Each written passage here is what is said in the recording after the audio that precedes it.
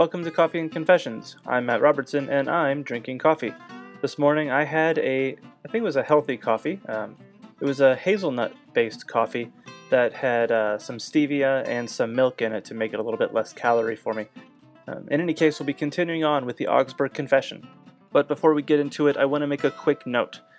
Some of us know more about confessions and the church history of the period more than others, and I figured it would be helpful to give a really quick definition here. So from this point on, I believe pretty frequently throughout the confession, it will mention Anabaptists. And I just want to say a really quick word about Anabaptists.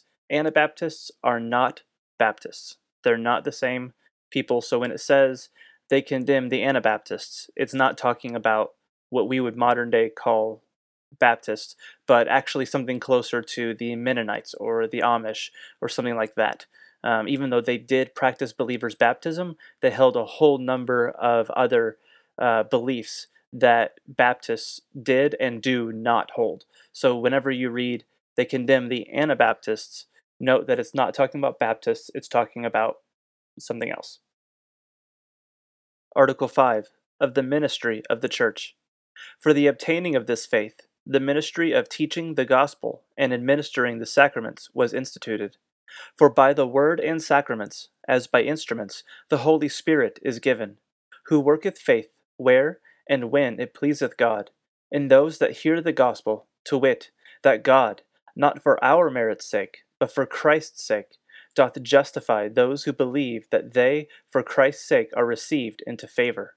They condemn the Anabaptists and others, who imagine that the Holy Spirit is given to men without the outward word, through their own preparations and works. Article 6 of New Obedience. Also, they teach that this faith should bring forth good fruits, and that men ought to do the good works commanded of God, because it is God's will, and not on any confidence of meriting justification before God by their works. For remission of sins and justification is apprehended by faith, as also the voice of Christ witnesseth.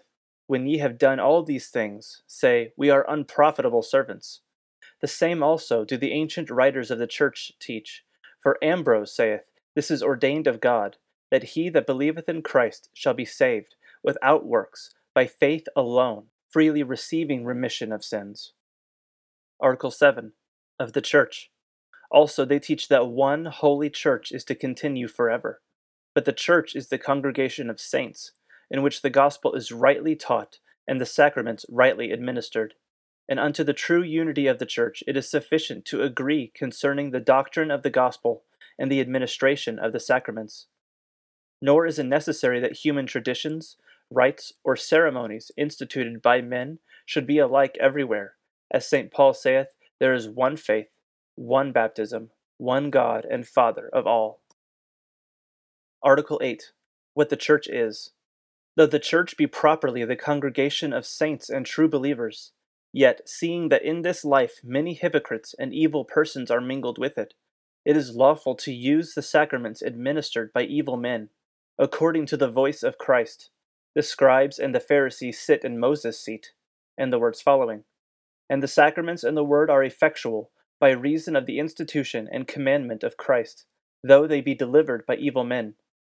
They condemned the Donatists and such like, who denied that it was lawful to use the ministry of evil men in the church, and held that the ministry of evil men is useless and without effect. Article 9 of Baptism. Of baptism they teach that it is necessary to salvation, and that by baptism the grace of God is offered, and that children are to be baptized, who, by baptism, being offered to God, are received into God's favor. They condemn the Anabaptists who allow not the baptism of children, and affirm that children are saved without baptism. Article 10 of the Lord's Supper. Of the Supper of the Lord they teach that the body and blood of Christ are truly present, and are communicated to those that eat in the Lord's Supper, and they disapprove of those that teach otherwise.